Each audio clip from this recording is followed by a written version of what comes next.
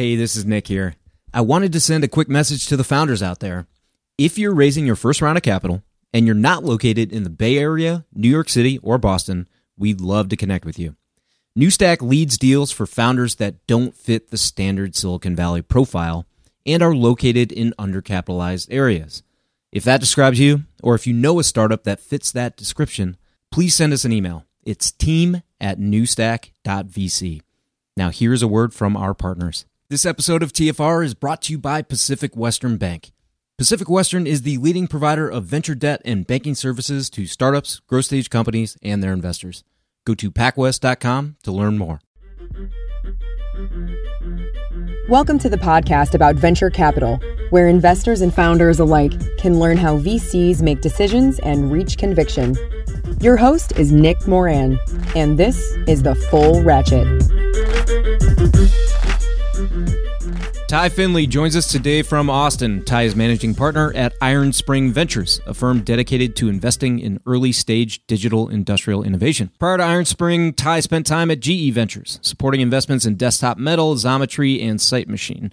And he was a VP at Pritzker Group Venture Capital, leading investments in Plus One Robotics, FreightWaves, and Augmentir. Ty, welcome back to the show. Great to be on, Nick. Thanks for having me. I feel like I had a front row seat while I was in Chicago to watch you build up your brand in the venture ecosystem. And in all sincerity, super impressive, Nick. And I'm glad we can now jump on a podcast together. Well, you've been a great mentor, advisor, collaborator for many years. And we had you on the show as part of a panel. I want to say that was 3+ years ago, maybe. Wow. That was with the DMDII. That was a few years ago. I forgot all about that. Yeah, a long time ago. Well, welcome back. On that panel, we didn't really get a chance to talk much about backgrounds and all that. But can you kind of start out with your background and path to venture? Sure. I definitely call it more of a journey than a path. That's for sure. It's been a fun journey. And for me, it really all starts and ends with the word industrial in some form or fashion. I grew up in the middle of nowhere, East Texas, a couple of generations of family that founded companies in the manufacturing ecosystem. So I really lived industrials growing up, and I saw if you're not digitizing it, it's hard to stay competitive. And I also took away a firm appreciation for just how big an impact industrials have on our daily consumer life, oftentimes behind the scenes, and really the amazing skilled laborers who make all of this happen. And I can assure you through this pandemic, that work didn't stop because of COVID. And I think we all owe those workers a great deal of appreciation. And I guess that was really the foundation that set me off on my current path. Went and got an engineering degree and was fortunate with my first job out of school with Boeing up in Seattle, working on special projects within the CTO's office. Really great opportunity to work across all of Boeing's business units, really focused on a decade ago deploying some of these technologies like advanced design methods, industrial IoT, robotics, supply chain automation, et cetera. And as an engineer, getting to deploy those technologies to business units all across the world was really great exposure and really made me sympathetic to why it's so challenging to sell technology into these industrial markets. There's a lot at stake, and I know you know this, Nick, from your experience. There's a lot at stake within an OEM production environment. And now as a venture investor, I always try to put myself in the customer's position when evaluating how they're going to purchase technology. And, everyone jokes about buy SAP before you buy a startup if you want to keep your job in these environments. But think about it this way, right? In Renton, Washington, just because you deploy new technology, maybe you've inhibited the 737 production line in some form or fashion. It's less about that one airplane. You are actually stopping GDP that was supposed to fly between, call it Guangdong, China, and Beijing because of that slip up. So I guess the point here is just an appreciation for the level of stakes we're playing with when it comes to industrial automation. So then during my time at Boeing, I also figured out I was never the smartest engineer in any room. So I ultimately decided to make a career change, went to business school, focused on breaking into tech in some form or fashion. And the short story is that I've now been at 3 different venture funds before jumping out on my own to help start our new digital industrial focused fund, Ironspring Ventures. And one of those 3 venture firms was GE Ventures, as you mentioned, where digital industrial and supply chain applications around sensors and data, analytics, robotics, additive logistics, you name it. I was really fortunate to have paired my background as an engineer investing in similar solutions that I had experience with. And so great opportunity, great leadership at GE Ventures. I owe a lot of my career to that opportunity from the perspective of venture capital, but also from the perspective of learning how innovation is driven internally at the highest level of corporate management. And I think both of these, as we'll talk about, are critical for startups to understand in tandem if you're ever selling into large industrial customers who are relatively less risk tolerant and have slower sales cycles, et cetera. So did that, and then I moved over and spent some time at the Pritzker Group venture capital team in Chicago. Another fantastic experience to really help expand that platform's digital, industrial, and supply chain footprint within the venture ecosystem, and ultimately partner up with some great founders. So winding this all back home to Ironspring Ventures, the short story here is I ended up leading a deal while at Pritzker Group, where one of my co-investors was one of my now current partners, Peter John Holt. And so him, myself, and my other partner, Adam, all hit it off where we thought there was a gap in the market, and the rest is history. So they say. Well, I mean, you kind of said it there, and we connected, I think, pre-COVID, and certainly pre-COVID in Austin, talked a bit about the transition. But, why leave Pritzker? I mean, you had a good thing going there, career was taking off, doing great investments, and you left to found a new firm. Why do that? Yeah, really the credit for taking the leap of faith here, it has to go to the founders out there. And I mean that in all sincerity. After hundreds of conversations with industrial innovators who kept telling me about the struggles to raise early stage capital for their solution, at some point, I guess, for anyone that's jumping out to be an emerging manager, you just come to this complete conviction that there was a gap in the venture capital ecosystem that needed to be filled to support these women and men who maybe don't get the flashy headlines like a consumer product, but are advancing critical industries and infrastructure that, again, make our country operate efficiently behind the scenes. And honestly, oftentimes without much credit given to them at all, even if they are successful. So, and then on the flip side, from a venture fund perspective, I firmly believe that if a founder from the beginning takes the right capitalization strategy and is capital efficient in attacking these industrial markets, they're huge. And the ones we focus on are massive opportunities to both drive a bunch of value to customers and in turn generate great returns for Ironspring Fund 1, right? To put it in perspective, manufacturing alone in this country is 11% of GDP, 9% of the workforce. Construction, another vertical we focus on, 6 to 7% of the GDP with 9 million workers, growing 3% a year. So, we cannot afford to leave these industries behind as tech expands, and it's just too important to all of us. And we think there's really great returns to be made.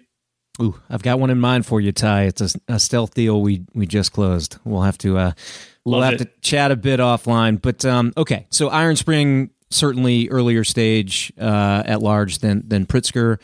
Just give us the high points on the thesis, stage, sector, check size, and kind of how you guys are different.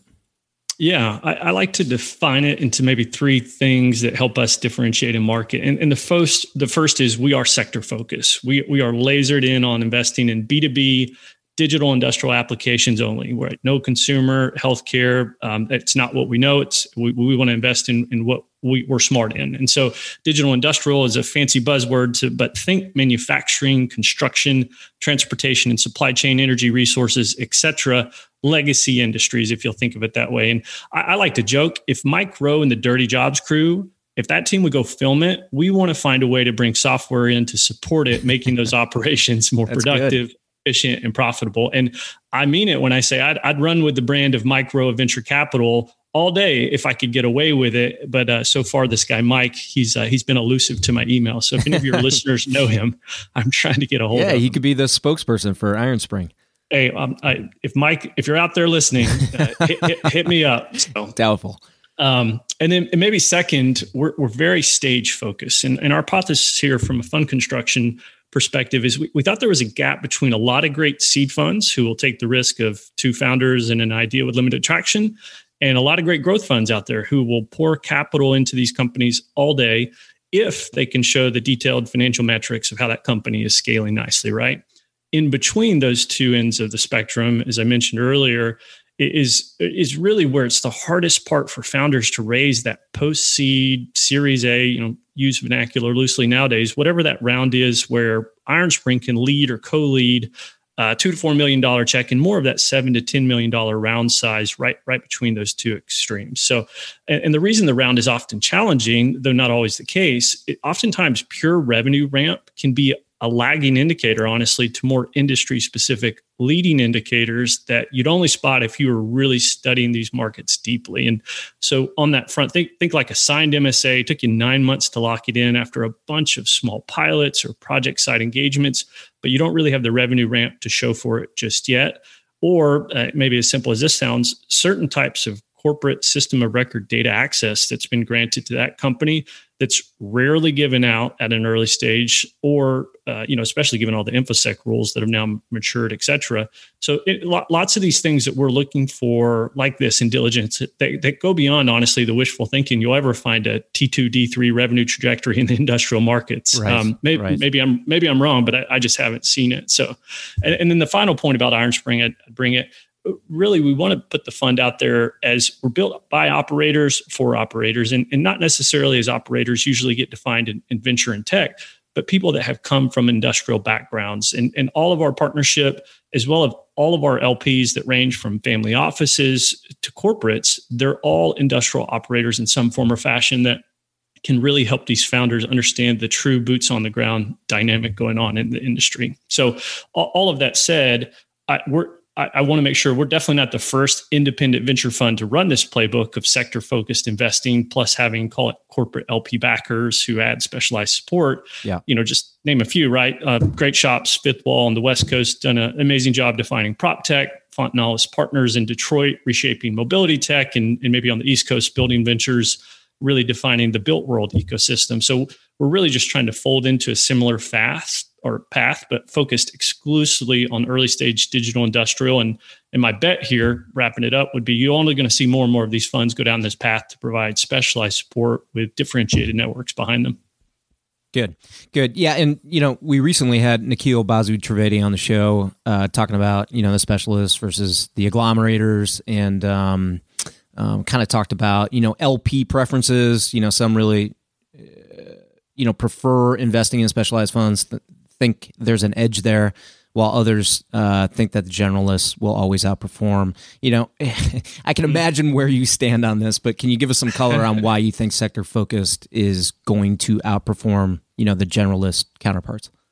Yeah, well, first, Nikhil and I were exchanging notes about that's an awesome article. So if you listeners haven't read it, I would definitely recommend it as kind of the latest, greatest on this topic. That's been going on for a few years now in different forms or fashion. But I would say I really don't look at it in the lens of who will outperform who. As all of our deals to date, and likely all of our deals in the future, will actually have a great blend of investors on the cap table, whether it's sector-focused funds like us, more generalist funds, or even corporate venture capital. I mean, corporate VC will always have a key role to play within digital industrial investing, in my opinion, because of how close and networked these type of opportunities are. So ultimately, we believe it's a very collaborative, all hands on deck approach to support these companies that are facing some pretty brutal go-to-market realities within industrial markets. So I wouldn't look at it as a and or. Now, that said, I do think the rise of sector-focused funds, as I mentioned earlier, are bringing a new value proposition and new products, honestly, to founders that are differentiated. If the topic's of interest, I'd encourage your listeners check out a recent FreightWaves article. I partnered up with some fellow friends and co-investors at other sector-focused funds, Dynamo VC, Schematic Ventures, and Fontenallis Partners, really where we were outlining why VCs are starting to specialize further. And the catalyzers to this, to me, are pretty straightforward, right? Venture capital getting hyper-competitive, record number of funds out there. There is a record high level of dry powder on the sidelines that's flooded into the venture ecosystem because the public market growth opportunities are getting limited and interest rates are near zero, right? There's a lot of great research on this in the Bain private equity report they put out each year. But both of those dynamics of which have naturally in turn compressed the returns potential of the asset class. And I think this was evidenced by Morgan Stanley's, I think it was Michael Mubassin put out his recent report outlining that the 30-year median PME, which stands for public market equivalent benchmark for venture capital, has been 1. And what that really means is if 30 years ago, you could have just put your cash in the market and probably done just as well, right? Yeah. So this with a lot more liquidity. Exactly. The liquidity and premium that you're getting your capital stuck into a fund, right? So we could go down that soapbox all day. Right. this returns compression happened in private equity, right? And I have to believe, and it's my opinion, you're going to see this play out in venture as well. So the point here is, if I'm a top tier founder, there is a lot of capital, a lot of options to choose from that look the same.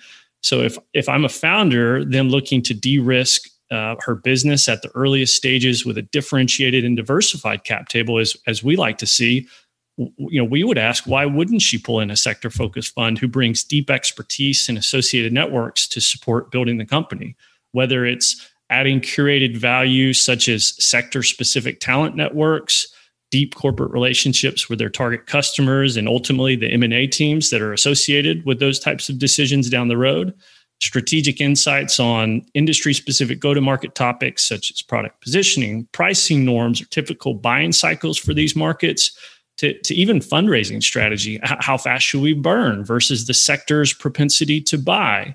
And maybe ultimately introducing those founders to which venture capital firms we think in the next round of funding really understand the sector and would write a check. So all of these variables are things we think we bring to the table that have a complementary and different lens than other venture firms who maybe don't have the luxury of spending all of their time in our industrial sectors like we do.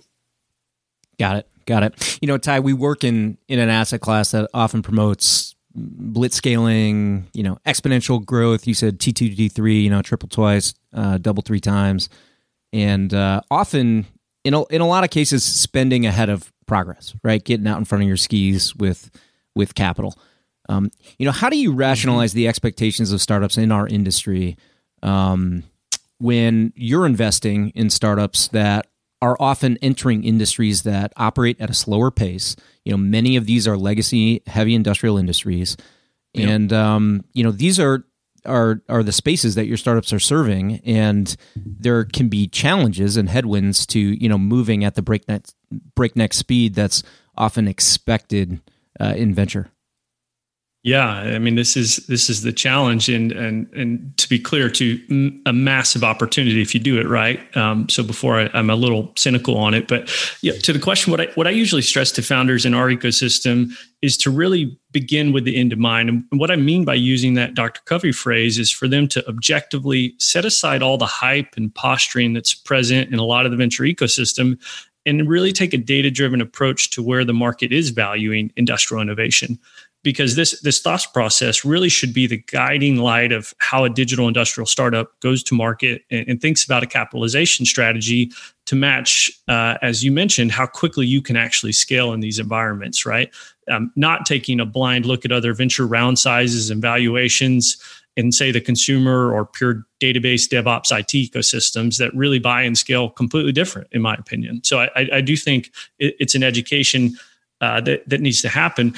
And maybe to bring some color here, I think examples are always the best way to highlight, what I mean by this. And I'll start with some bigger exits that recently happened and a couple more that are well known in the venture ecosystem. OSI Soft is an industrial data collection and storage company that just sold to Aviva, which is majority owned by Schneider Electric, for $5 billion. That is a massively successful exit that most people forget. That company's actually a 40-year overnight success, right? That founder, Dr. Kennedy, he's well known for having been building this company and defining industrial tech as a data historian pioneer. But even for him, it took decades to generate that type of value that is oftentimes nowadays in venture capital maybe thrown around as, call it a mediocre unicorn status somehow, if that even makes sense. So that's one. And then the other big one, and I think this was the largest enterprise software exit of 2020 so far, Epicor, right? Which is a major player in the manufacturing and supply chain software ecosystem, sold for $4.7 billion. So another massive exit, although this one seems to be playing the PE to PE hot potato, still a big exit. But again, the company was founded way back in 1972, right? So again, if you think about those numbers versus where venture scale, thinking unicorn status, it certainly kind of breaks the model a little bit.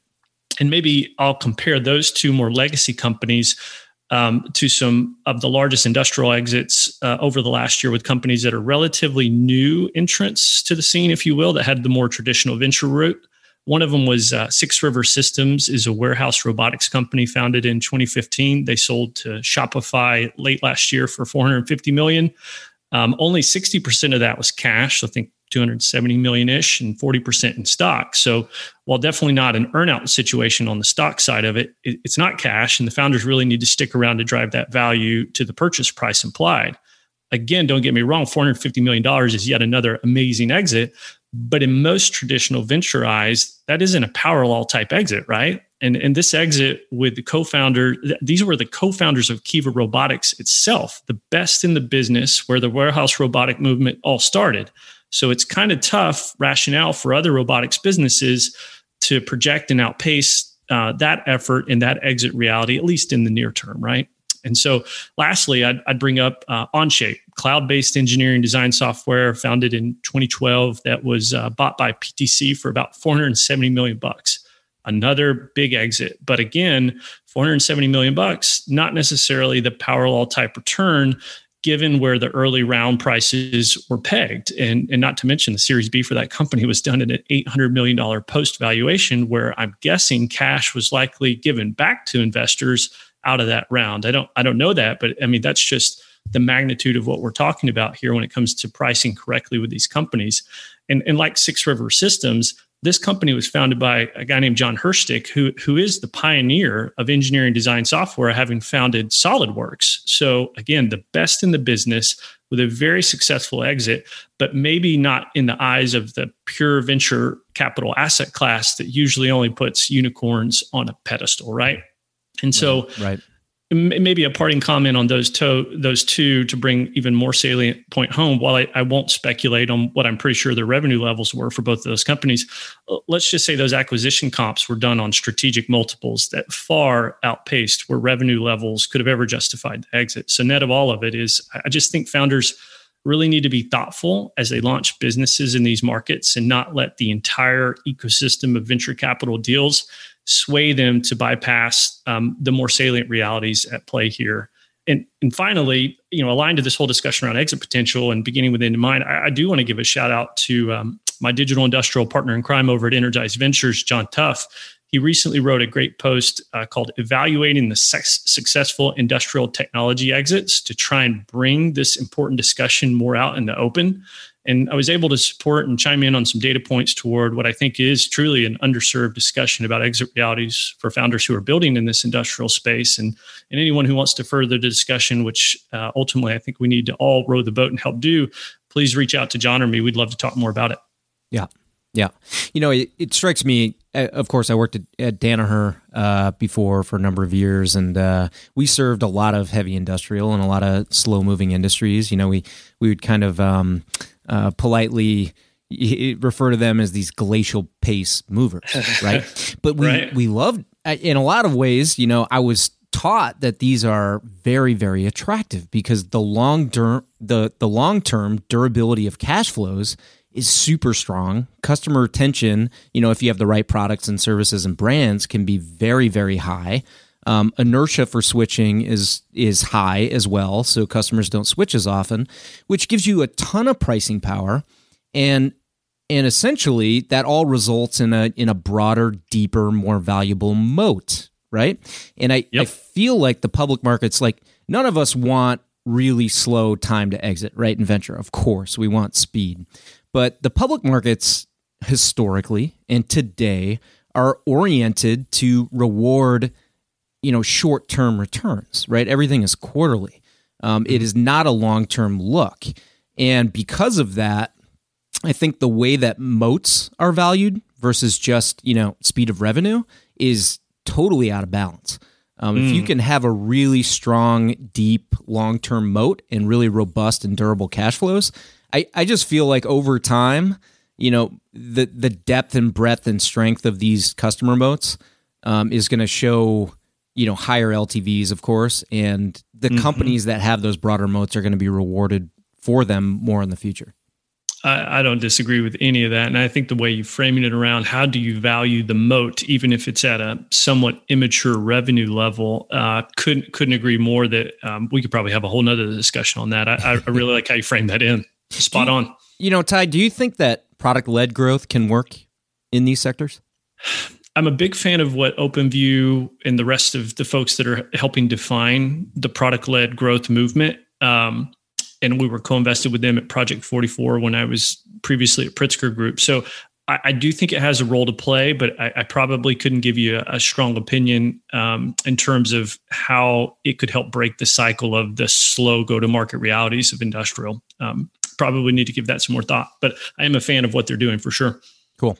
I want to talk about you a bit in your style. You and I have talked offline about this a few times, but how do you think, or can you share with the audience how your style as an investor differs most from others? Yeah, I wouldn't really call it a style because I don't think I have much style, but the decision, or my wife would say that as she looks at my attire from the stay at home, but the decision-making process for a venture fund is something I take very seriously. And I think it's also another under-discussed topic. And, there's a whole lot of qualifiers here, right? If your fund construction model is to make lots and lots of seed investments quickly, I get the velocity that you have to deploy. But where we sit, the idea that you can make an investment decision in 2 to 3 weeks worth of diligence and catching on to the tail end of a process, it just won't ever be something that's a fit for Ironspring, and we'll probably lose out on some great deals because of that. But that's the tact we'll take. And so, maybe defining my style, I guess, a little bit. A lot of folks in venture would say primary characteristic traits for investing oftentimes revolve around curiosity, foresight, networking, and those are all hugely valuable. Don't get me wrong, but for me,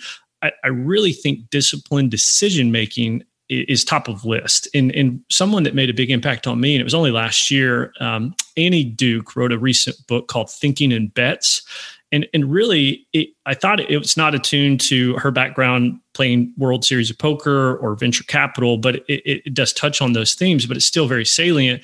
The main point here is investors shouldn't be focused just on specific outcomes alone, but rather on the underlying decision-making processes that you took to try and maximize the odds of that decision having a positive outcome. And I know that's a mouthful, but we all know venture is a risky asset class, and not every investment is going to have a positive outcome.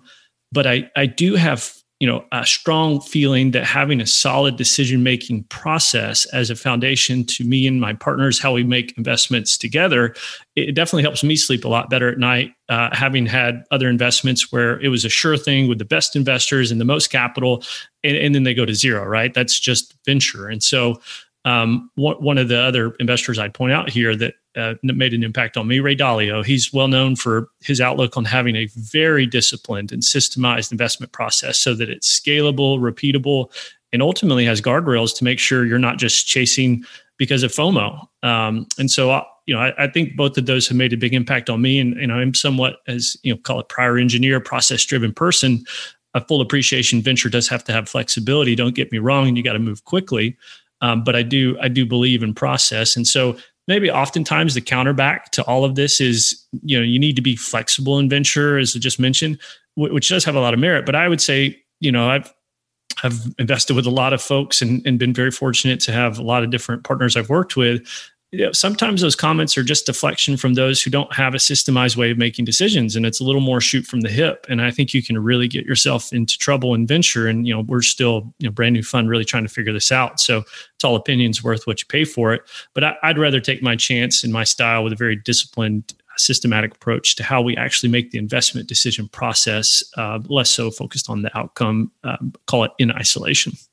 Well, outcomes are important, but the sample sizes are small, right? And a lot of people have gotten lucky and they over-index on the outcome and not on the way that they made the decision and if the decision was the right decision at the time. And there's so much just revisionist history in our industry that... Right. And you're waiting 5 to 10 years to see if it's even working. And oftentimes it's a paper gain, right? So, Right.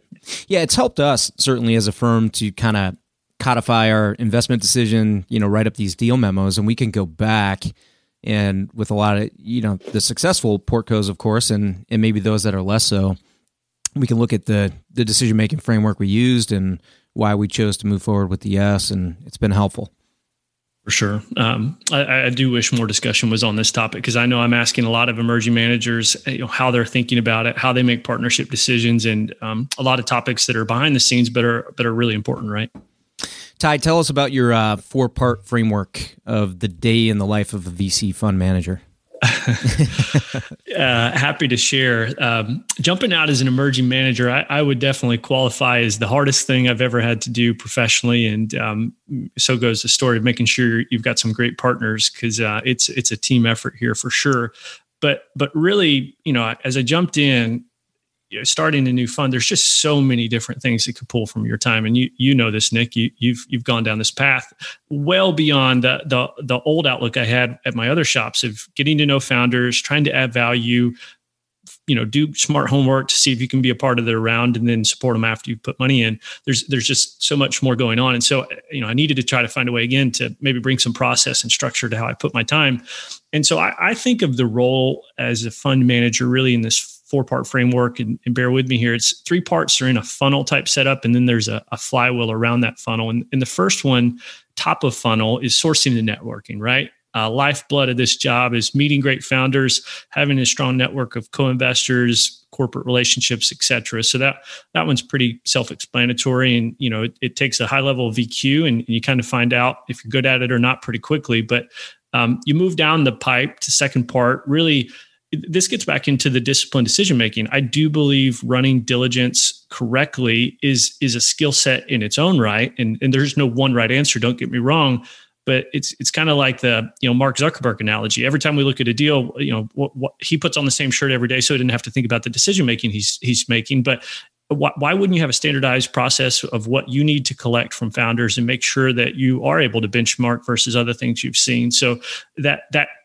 skill set and tool set, running diligence can't take forever, but it's something that we put a lot of effort into. And then the third part, you move to the bottom of the funnel.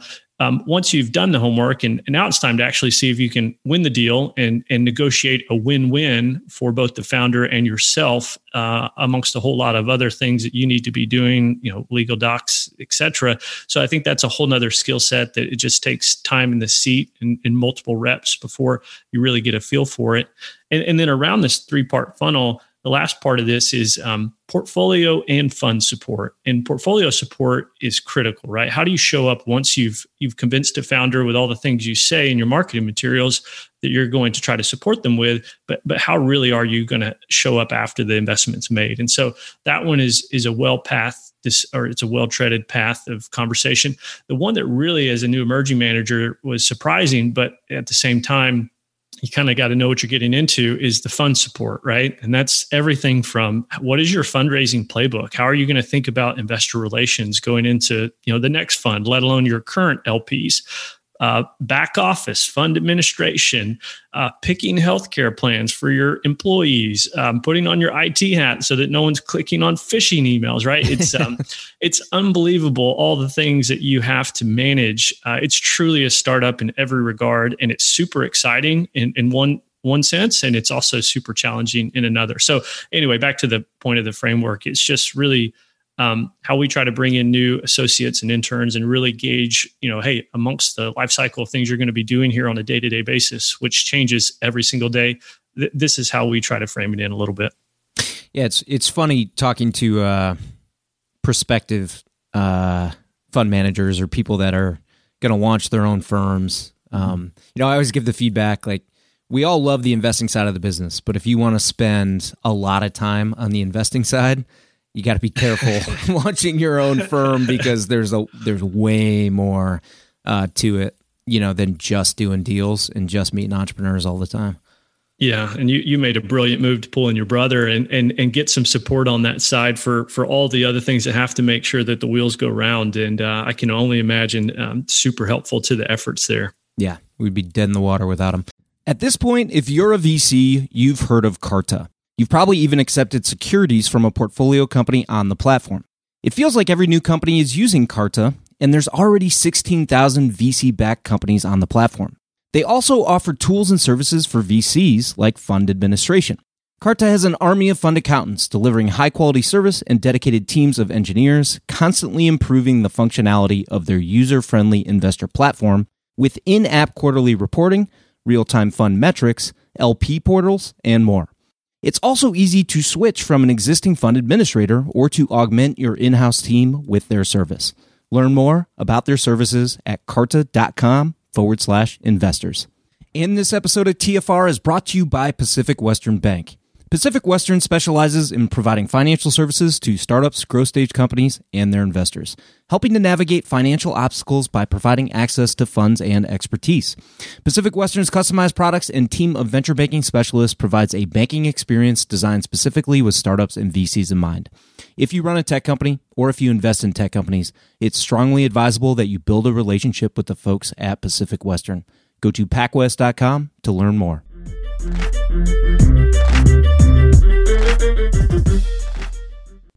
Do you have any must-haves? Like when you're looking at a deal, it sounds like you got a good system, a good framework for thinking about it. Like, are there any unique must-haves that you have to see on a deal in order to move forward? Not anything down the SaaS napkin rabbit hole of, what are we now at 1.5, almost 2 million ARR, month-on-month growth. We won't look at it that way, right? We are investing, after seed rounds. So there definitely needs to be some meat on the bone for us to do our financial diligence. But I would say the main must-have, and this sounds simple enough, but for us is just unbelievably deep founder market fit. And that's a term that's thrown around a lot. But I really believe in these industrial markets. If you haven't been in the seat of that operating role that you're trying to ultimately fix or sell into before jumping in to build a software solution to enable it, there's just so many nuances amongst all the go-to-market realities we've already talked about are really challenging it's just really hard for me to get excited about it. And so our most recent investment company called Mercado Labs, it's international supply chain visibility software. The founder, Rob Garrison, has spent 3 decades as an importer himself in different roles for UPS, FedEx, Michaels, Kmart, so shipper and logistics side. And the idea that someone would be able to leave a lab or, just hot out undergraduate, and again, no offense, understand that the nuances of international trade, such as customs, duties, tariffs, currency manipulation, language translation, how these supplier bases work in foreign countries, it's just really hard to scale without that insight. And, that's at least from underwriting a deal. We don't want to underwrite to risk around the founder not understanding the market, and we'd rather take our risk in other places. So founder market fit is just really important to us. And we've got a small portfolio as we just launched, but you'll see deep founder market fit with each of our portfolio companies to date. So Ty, rumor has it you're starting a podcast. You and I may have talked about this. Lots of new podcasts these days. Why will yours stand out, and what's the objective? Well, I probably have no idea what I'm getting into, but some of your encouragement here, I am going to launch one. And the reason I am, amongst what you said, there are a lot of great ones out there, and I listen to a lot myself. I do think there needs to be a very curated voice balancing between the boots on the ground industrial operating realities that we've talked about earlier and the venture capital ecosystem's capitalization strategy and outlook for startups advancing this digital industrial agenda. There are some amazing digital industrial founder and investor stories out there that need to be told so others can learn from how they built capital or how they built their companies and capitalize them so those businesses were healthy along the way. And one example for me is a guy named Rick Bellotta. Rick is not a, call it, venture household name, but he's basically been one of the industrial IoTs, if you'll use that buzzword, pioneers over the last 3 decades, defining machine-to-machine communication. He was director of technology at Wonderware that went public. Then he co-founded Lighthammer, which sold to SAP. And then he most recently co-founded ThingWorx, which sold to PTC in 2013, and is now, I think, the platform widely considered one of the top industrial IoT products out there. How is it that serial digital industrial founder story is not out there for more people to share the lessons learned as he approached these markets? So I believe those lessons learned would have really helped out a lot of the current industrial IoT founders and companies that are out there that have maybe raised venture over their skis the last few years, but now are either out of business or struggling to raise because it was too much capital, too soon, burning too quickly, in what are, again, really challenging environments. So the objective is pretty simple. I just want to form a community of discussion around the topic of venture capital and digital industrial applications so that we can accelerate everyone's learning curve a little bit more. Ty, what resources have you found particularly valuable that you'd recommend to listeners? I think we all have a blog book overload with all the great content that's out there. So I'll go super tactical for all the emerging managers listening out there and recommend subscribing to the Kaufman Fellows Journal that the Kaufman Fellows Research Center and Colin West's team is putting out. I just joined into the newest Fellows class earlier this year alongside your recent guest, Jacqueline Hester over at Founder Group and some other great folks. And I really started to learn about all of this free data-driven content they are putting out specific to topics from emerging managers like fundraising from LPs during COVID, best practices for building concise pitch decks and data rooms, tips and common pitfalls to avoid regarding investor relations, new fund level and personal liquidity tools for GPs. That's always a consideration, et cetera. All of these things that, at least for my own opinion, no emerging manager studied in college or just knows how to do until you actually jump in the arena to do it. So put a plug in here for the Kaufman Fellows Journal and for folks to subscribe to the newsletter. I don't think you'd regret it. Yeah, you're going through the Kaufman Fellows program right now. Is that right? That's right. Yeah, little different vibe since we're doing everything virtually right now. But as Jacqueline mentioned, they kind of extended it for a couple of modules where we can get back into person when that's all going forward. But big fan of the program for sure. Okay, good. Ty, what do you know you need to get better at? Maybe as we hit on a little earlier, with the outlook that T2, D3 revenue ramps and blitzscaling really aren't conducive to these legacy industries, as well as the exit markers, I think, to date supporting that outlook, in my opinion. I really struggle with helping companies, and I'm continuing to work on how do you balance taking a practical, customer-driven approach to drive near-term product value versus setting out on a burn ahead of your skis, big vision, platform before product mentality that is more conducive to the venture power law rule, honestly. So after investing and seeing enough deals in this ecosystem, pattern recognition can really lead you to be a little bit more cynical than you want to be on scaling than oftentimes you want to be in venture capital. So I think my challenge, I'm constantly trying to work on my communication so that when I talk with founders and try to share some of these lessons learned, I'm not just emphasizing the challenges, but also if we do it right and capitalize the business correctly, how big an opportunity exists to make an impact within these markets. So it has to be a balance. Very good. And then finally, what's the best way for listeners to connect with you and follow the firm? We're pretty easy to find. Check out our website at ironspring.com. My email is ty@ironspring.com and would love to hear from you. Awesome. Well, Ty, it's always a pleasure getting a chance to catch up and trade stories on industrials and investing in them. Looking forward to the next one, and thanks so much for the time today. Well, thank you for having me. There's so many great investors that have been on the podcast, and I'm really happy to have snuck on here. So thanks, Nick. Very good. Thanks. That will wrap up today's episode. Thanks for joining us here on the show. And if you'd like to get involved further, you can join our investment group for free on AngelList. Head over to angel.co and search for New Stack Ventures. There you can back the syndicate to see our deal flow, see how we choose startups to invest in, and read our thesis on investment in each startup we choose. As always, show notes and links for the interview are at fullratchet.net. And until next time, remember to overprepare, choose carefully, and invest confidently. Thanks for joining us.